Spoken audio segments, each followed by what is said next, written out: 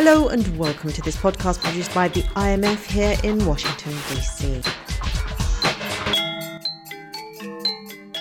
There are few issues which fascinate China watchers as much as the question of whether the world's second largest economy is hosting the next giant property bubble.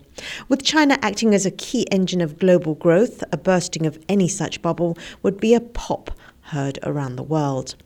Judging from price rises in some regions around the country, the answer to the question of property bubble or not would seem obvious. In the region of Shenzhen, for example, just across the border from Hong Kong, the price of property doubled last year.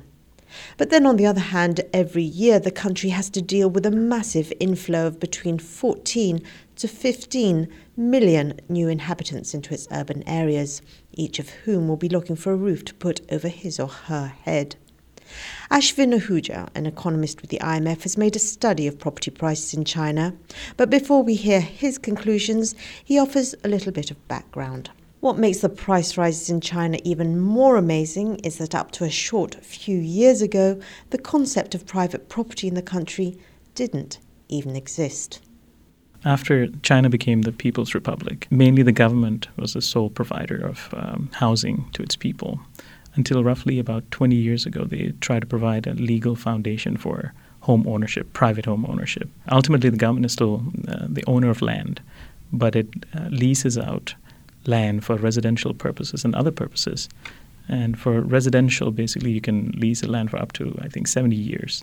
70? 70, yes. So you can live on that residential property, and you have the right to sell it or rent it out for 70 years. In fact, over the past 12, 13 years, there's another milestone when the government starts to encourage more people into buying and renting in the private market and discourage state-owned enterprises from providing free or subsidized homes to their employees. So they, instead of providing subsidized housing, they give housing benefits, to their employees, and then their employees will find housing in the private market.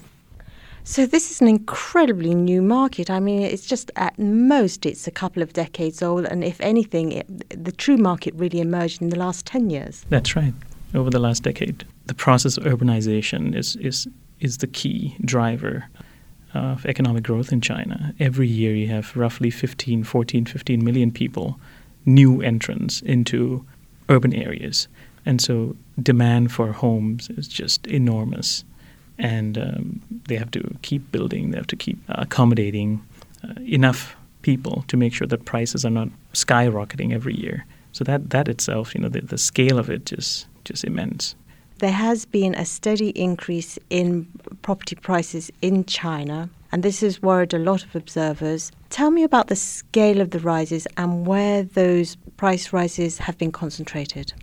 Private house prices have been rising rather fast in China to the scale of, let's say, 100%, or it doubles over the past 5 years in 35 cities in China. Price growth has very much concentrated in larger or medium-sized cities, especially along the coast. For example, the most famous, examples would be Beijing, Shanghai, Shenzhen, or Tianjin and Hangzhou, for example. You were looking over at these 35 major cities and trying to conclude whether there was a property bubble or not. What were your findings? Overall, there is not a convincing sign that there's a bubble that's forming. But when you look at certain areas along the coast and also some large cities inland, one could reasonably say that there is a bubble that's inflating, particularly, let's say, in the mass market of Shanghai and Shenzhen. The authorities in Beijing, they are deeply worried about the possibility of a property bubble, and they, in recognition of this, they passed measures earlier this year to try and dampen down any threat of a property bubble. What sort of measures did they take? Basically, you're trying to put more skin in the game for homeowners or aspirant homeowners. If they want to own a home, they have to come up with higher down payment. Let's say if you want a loan for $100, you have to put up $30 for your first mortgage. If you want a second mortgage, you have to come up with $50, for example, as down payment. And third mortgage, fourth mortgage would be higher, so on and so forth. Very recently, they have discouraged and I believe, probably managed to stop the third mortgage. That seems to suggest that if people are taking out third mortgages, that there are a lot of people out there with lots of money who are using property to invest. Definitely, and that's, I would say, a key driver of housing prices over the past 10 years. And people have only experienced high growth, and it's reasonable for them, without having experienced any down cycle, to think that, the future will look bright. And that means that, when you expect a lot of high growth, people jump in. But I think the government has shown its worries, and it has tried to clamp down on property price inflation. But I think the ultimate test basically is how the government can ensure a sustainable private housing market so that people can genuinely get housing services without having to suffer losses down the road.